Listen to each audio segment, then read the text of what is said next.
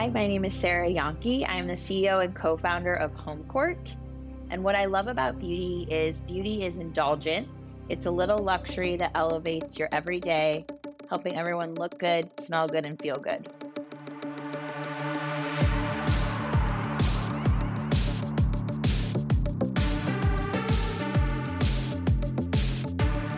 From New York City, you're listening to Beauty is Your Business, covering the intersection of innovation and business in the beauty industry.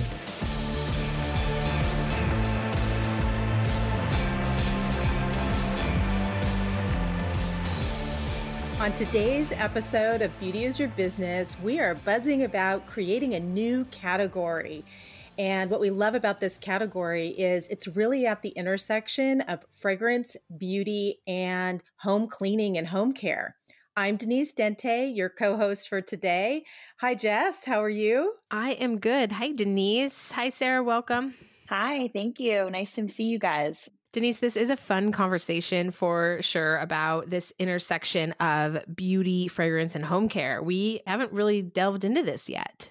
I know. When we met Sarah, I think it was, 6 months ago or so at Founder Made, we fell absolutely in love with her, the story of the brand.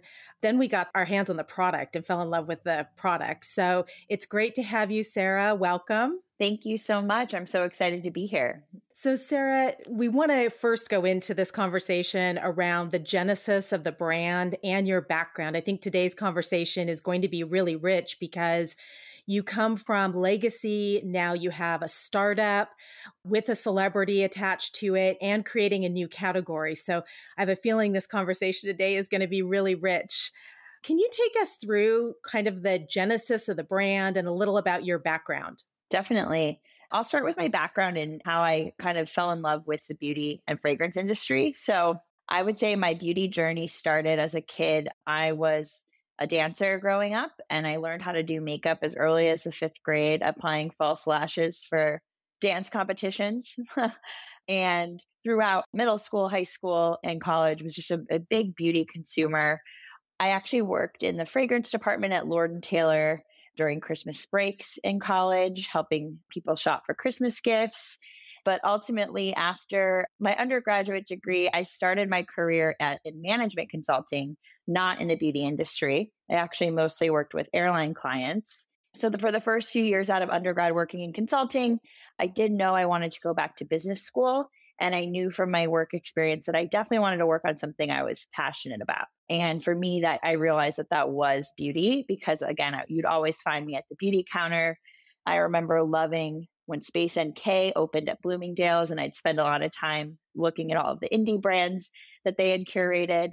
So when I went to business school, I decided I wanted to enter the beauty industry, wound up at L'Oreal post-business school. I started as the chief of staff for the president of International Designer Collections. So that was a portfolio of brands like Armani, YSL, Ralph Lauren, Maison Margiela. And I helped that division open up all pop-up retail. So helped open about 7 pop-up shops and experiential shopping events in 2017. And also helped those luxury brands explore newer sales channels like Ulta and assisted self-service that they weren't currently in. And then I was promoted to the head of marketing of Viktor and Rolf and Proenza Schouler fragrances. So I was in that role for about 3 years, helping lead the US business. And so during the pandemic, that was my 3rd year in that role with Viktor and Rolf. And I think a lot of people were reflecting on what was important to them. And it was a moment for everyone to reflect and think about what do they want to be doing next. And for me, what that helped me realize was 2 things. One is that I was eager to leave New York City, where I had been living, to work for L'Oreal. And I also was just having some curiosity about leaving big corporate for something earlier stage. And so I started networking, and I met a venture studio called Joby Brands. They are a family office that has invested in consumer brands before, but wanted to start talent-led brands.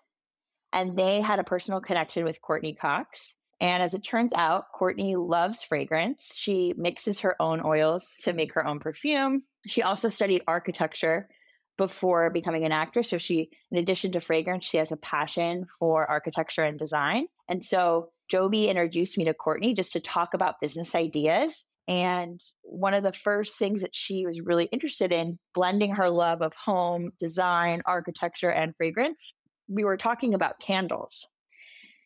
And I knew from being at L'Oreal that the home fragrance market in particular was on fire. It was exploding. It was going so well. And so a candle was a really great entry point and start of our conversation. But when we were doing the brand and discovery process for this candle product, we started to think about, well, how do we make this an even bigger brand, a larger idea, a longer term business? And again, we were both living through the pandemic, spending more time at home, realizing what products we were using, even more than before.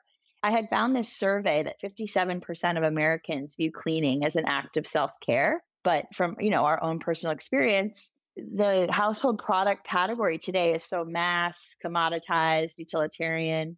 And so we really saw an opportunity to disrupt this category with a luxury beauty brand philosophy and really define a new category that we call home care. Wow, that is an amazing journey. I would definitely like to dive into the idea of, okay, so you're sitting at the table, you've got this great group of investors, you've got Courtney yourself with your expertise, and you're thinking about how to go into this space of the home care and combining it with beauty and fragrance. What were some of those first steps that you took? Did you already know the manufacturers you wanted to work with, or were you really starting at base zero? It was definitely starting at base zero, blank slate. The first thing we did was we worked on the fragrances because we knew no matter what product format we were going to enter, we needed a fragrance. That was kind of our number one differentiator. So we started by Courtney gathering, all of the oils that she used for her personal fragrance, which now has become CC, our best-selling fragrance. So I knew the fragrance houses from my time at L'Oreal. So I reconnected with them and sent them, we started to brief them on the scents that inspired Courtney, sending them some of the benchmarks that she used. And that was the start of the creation process. And Courtney has been so hands-on in, she's my co-founder, and she has really been the creative visionary for this brand. And when I say hands-on, I mean physically hands-on. She even used a pottery wheel to make our first prototype for the candle vessel. And what I love about Courtney is when we're doing product development and creative meetings, she's always gathering inspiration from just even around her home. She'll be like, I'll be right back. And she'll go and grab an olive oil bottle, which, inspired the look and feel of our bottles. Or, I really love this product or this fragrance. And she's just so involved and has really brought all of her inspiration into the brand. The fragrances are truly amazing. I've had the opportunity to smell all of them and use them. I frankly get a little jealous of my countertops and dishes.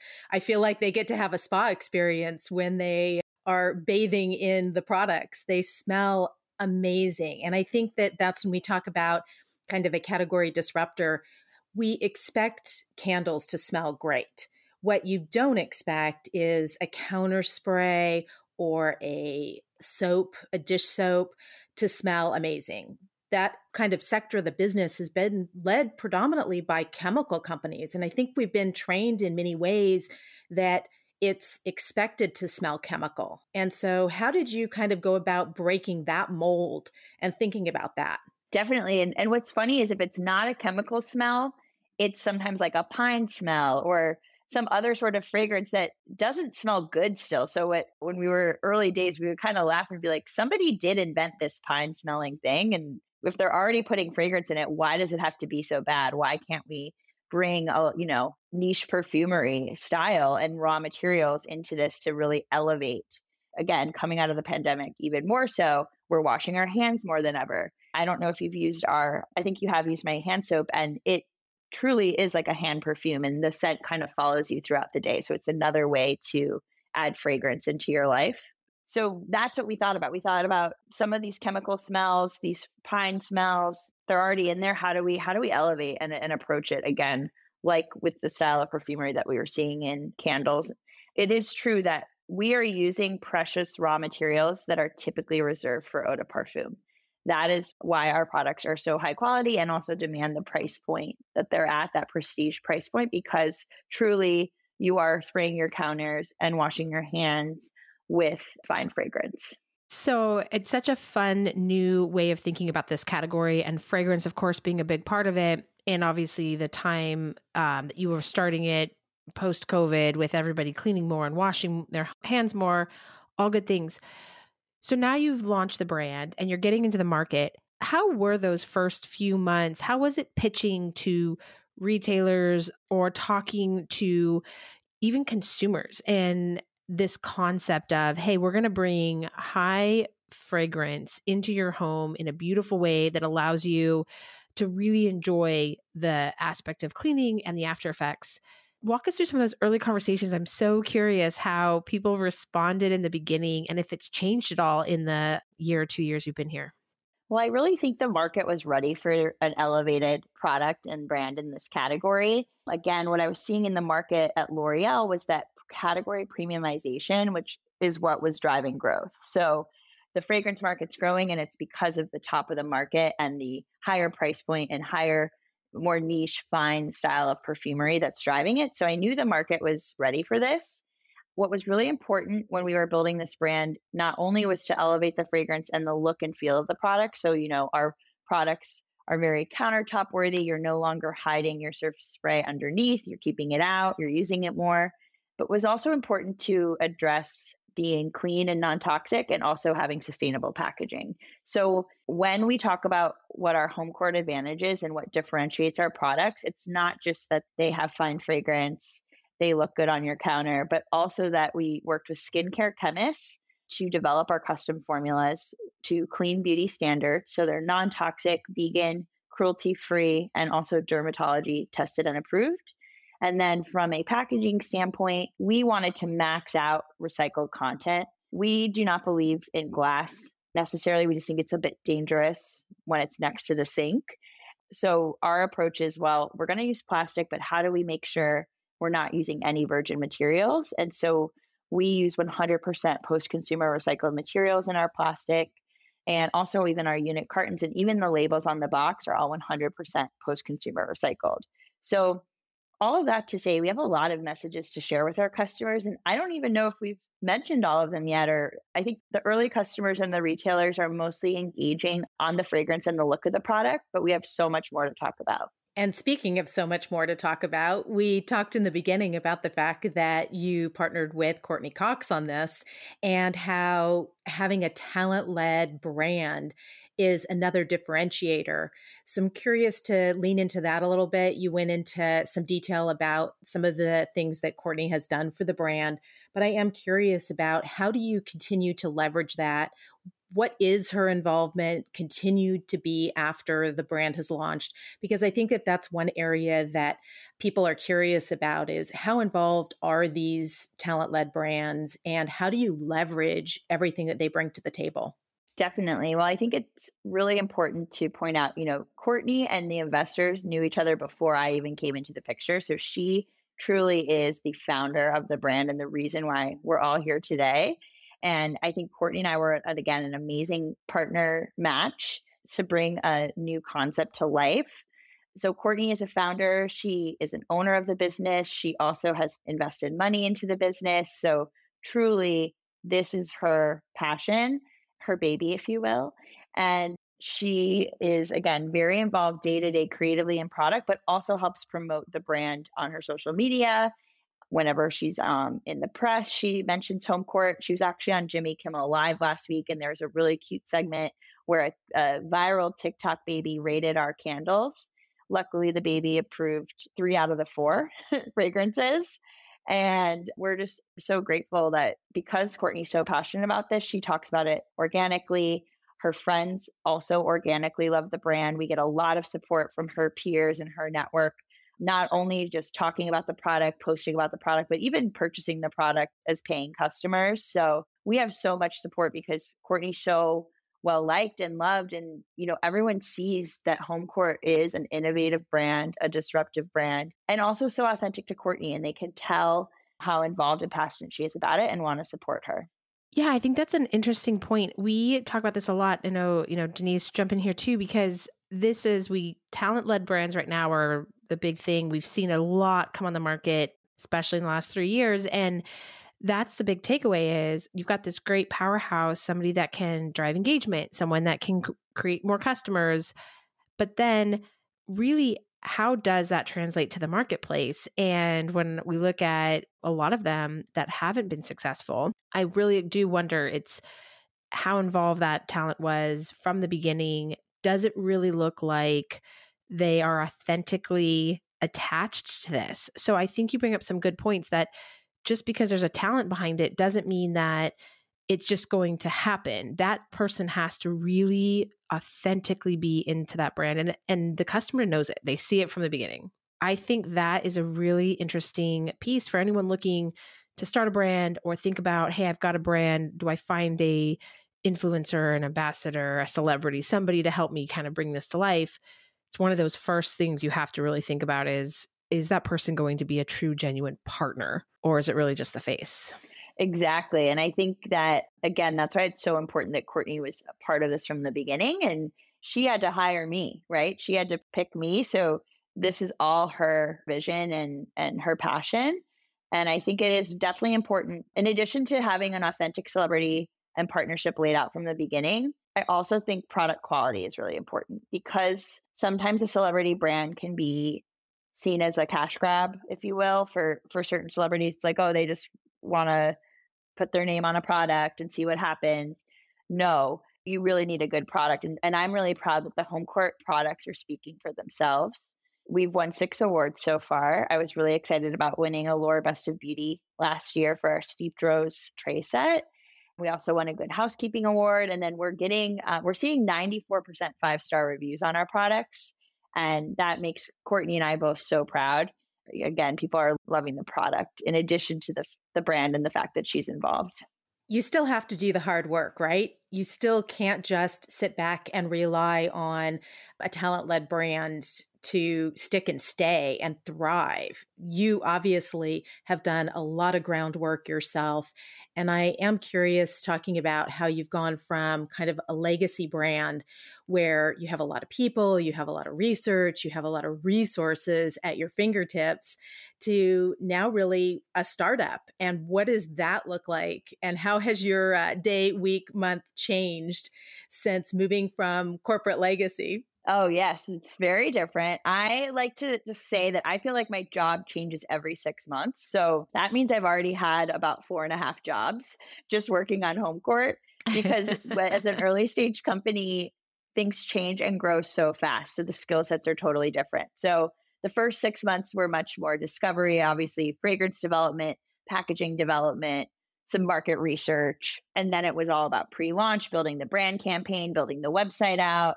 Then we launched, and it was about 6 months into launch. That's when we turned on paid media. So again, things move so fast, and I definitely have my hands in all parts of the business. I have a coach, which I recommend to all entrepreneurs and founders. And I was telling her, I was like, I think I've entered the HR masterclass phase of or level of this experience that, I'm starting to think about hiring more team members, the org structure, all of those types of things. And so I am learning so much. That's actually one of the elements that helped me take this risk, leaving legacy and doing a startup. I obviously was so excited and thrilled to have this opportunity, but it always is scary taking a leap away from legacy, away from big corporate and all the benefits and structure and resources that they have.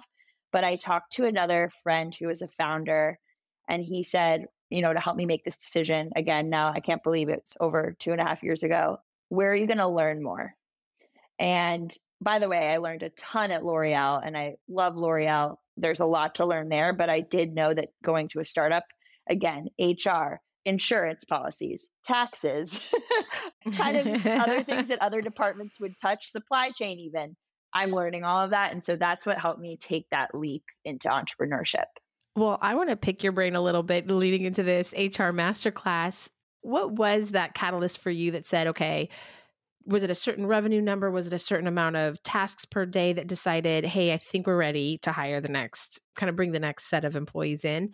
And how are you thinking about what departments you are starting to build out?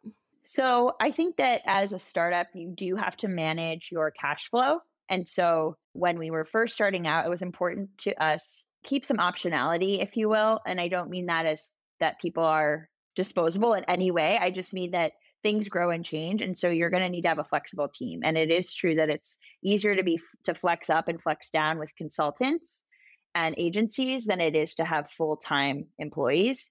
However, now that we're at the point where we've been in the market for just over a year, we're seeing traction and we need to grow. It's really important to build a culture to have people fully dedicated, living and breathing the brand on a day-to-day basis. And again, with a physical product brand, I think being in person at least once a month, if not more, is super important. Courtney and I did a lot of the development over Zoom actually before I moved to LA.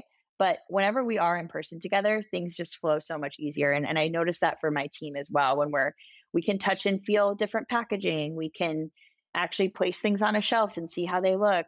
We're still managing cash flow and growth, trying to grow sustainably. But I think we're just reaching that next level where it's going to be really important to build a team that's fully dedicated and ready to grow this brand together. And what are your thoughts around some of this growth? We know that D2C, certainly during COVID times, was big and everybody was getting everything delivered to their house and their homes, which is obviously a perfect place to start when you're launching a brand during that period.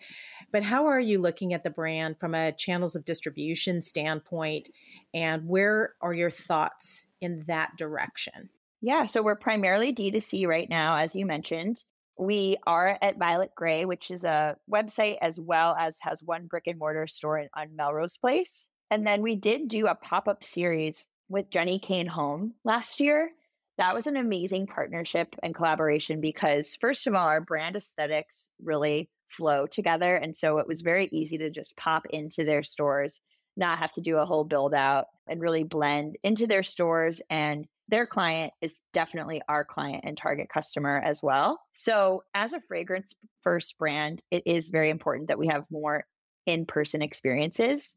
So our plan definitely is to grow into an omni-channel brand going forward, being on both D2C and brick and mortar. We will continue to have pop-up shops with Jenny Kane this year, exploring opening more independent boutiques, so specialty beauty and home stores at a more local level, and then also talking with larger retail partners for a broader, more national rollout in the future. And then I think that, we are disrupting a category. And so sometimes entering into retail, it can be hard. In today's world, as the marketplace currently stands, sometimes the buyer for candles is different than the buyer or merchant for hand soap. And then certainly surface spray is not currently in a lot of these stores, right? So it's important that when we do a retail partnership that we express the brand as one. And because that takes some time, I think that we might go down a freestanding store path before we're able to really display ourselves fully in retail and really own our brand expression that way. Yeah, I think that is so fascinating because we've seen a couple times, at least in my career, where there's a disruption and you're trying to get the market to think about the products differently. So not approaching the buyer per se for foot care, but approaching the buyer for beauty because of where your products sit, it takes some time. So kind of interested and fascinated in this space of home care, because you're absolutely right. I mean, dish soap and surface spray is not going to sit next to hand cream. How are you approaching those conversations with retailers or even the pop-up space that says, here's how we want to be displayed? How are you explaining that? And then how are you getting to a point and compromising even of putting your products on shelf? Well, at Homecourt, we like to call what we do scentscaping. So scentscaping is the idea that you can interior landscape your home with fragrance. And so we really view fragrance as a part of your interior design and decoration. So that's actually why all of our product formats come in all 4 fragrances. You'll notice with other fragrance brands, sometimes there's a hand soap in one fragrance, a candle in another. We at Homecourt believe if you love a fragrance, you should be able to use it throughout your home and your life in many different formats. So that's one of the ways that we explain why it's important to carry all formats and all fragrances. And then the other thing that I truly believe that, again, it might take the market a little while to catch up to, but especially with that insight I mentioned earlier, that 57% of Americans view cleaning as an act of self-care. To me, home care and home products are that next category in the beauty industry. the same way that supplements, wellness, even sexual products were not available in beauty stores and they are today, I truly believe you will be buying your dish soap and surface spray, especially if it has fine fragrance and clean beauty ingredients in beauty stores like Sephora and Ulta, Bluemercury, etc. in the future. Well, I hope so, because one, I love shopping at those stores, a beauty junkie like yourself. And it would be wonderful to have more of that shopping experience where I can pick up more things within that category. So I know just being a consumer, that would be a wonderful experience. So thinking of your consumer, I'm sure after you've launched the brand D2C, you've got some good data on who your consumer is. And that might be why you went in the direction you did with a pop-up in a different kind of retailer. So let's kind of pivot the conversation to who you feel like this consumer is that is willing and interested in this category and might be an early adopter to the brand initially. I have our data on our customer, but I think I'd rather describe how they think about things and what else is in their home. And so I think that our customer she is a prestige beauty consumer. So she's already has the prestige skincare, fragrance, hair care, makeup in her bathroom, in her home. Yet at her sink, she might have had a Mrs. Meyer's dish soap. And so, what's funny is I would be on Zillow sometimes and I'd see like a $5 million home and then there's a Mrs. Meyer's or Dawn dish soap and it's something just doesn't fit in.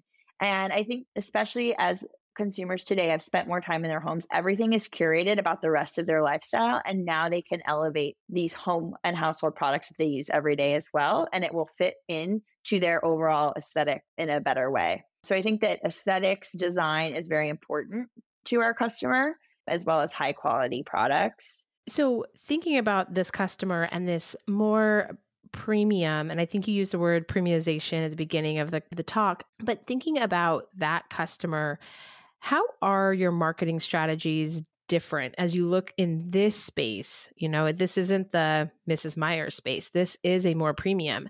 What are some of those marketing strategies to attract that right customer to find your product? Great question. And I think our main differentiator there is how we approach customer service and customer experience. So our customer experience team is called the concierge. So right off the bat, if you have a question about Homecourt or you wonder where your package is, you are not interacting with a customer service rep. You are interacting with our concierge team. And we really try to have that VIP client service feel throughout every step of the way with our brand. And that's something that I definitely picked up on from working with brands like Armani and YSL at L'Oreal. Learned a lot about how to treat your clients, make them feel special and taken care of. And in addition to just having the concierge be our customer service, we've even expanded that into a gift concierge as well. So during the holiday season, people were able to interact with us offline by a phone call or an email, but not necessarily having to place orders on the website. They were able to interact with one of our concierge team members directly and place all of their Christmas or holiday gifts in one order in a more personal way. You mentioned earlier in the conversation about social and how involved Courtney is with social and the impact that that's having on your business. Can we explore that a little bit and some of the strategies that you're using there to grow the business and get the word out from an awareness standpoint? Yes, we aim to develop a lot of different types of content. So when you go to our website, you're going to see kind of the top of the brand pyramid, the most beautiful images that are professionally shot in studio and really express our brand. But then you'll also see on Courtney's Instagram feed a really hilarious reel where she's being her true comedic self.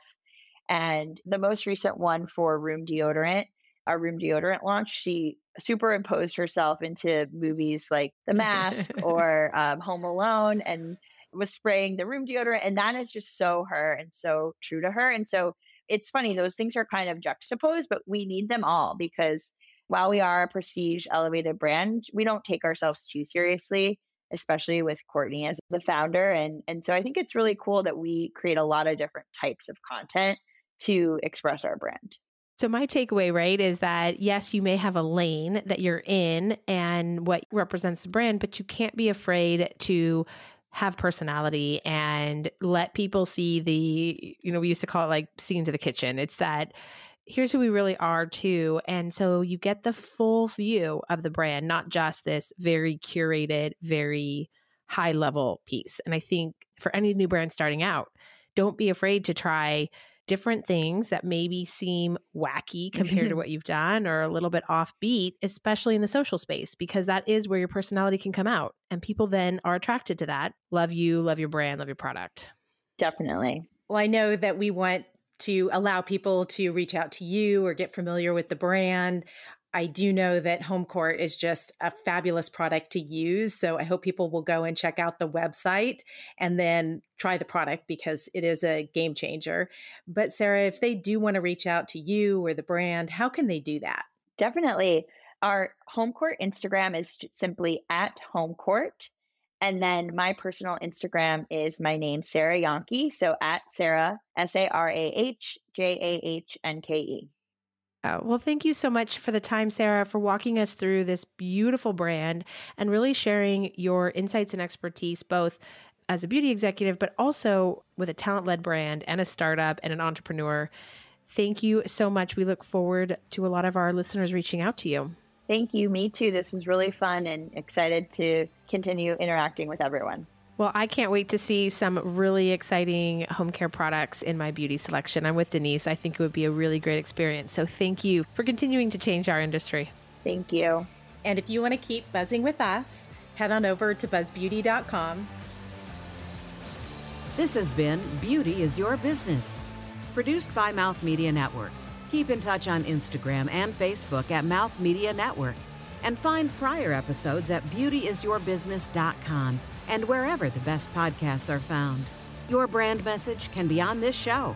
Email us to find out more at podcast@mouthmedianetwork.com. Thank you for listening.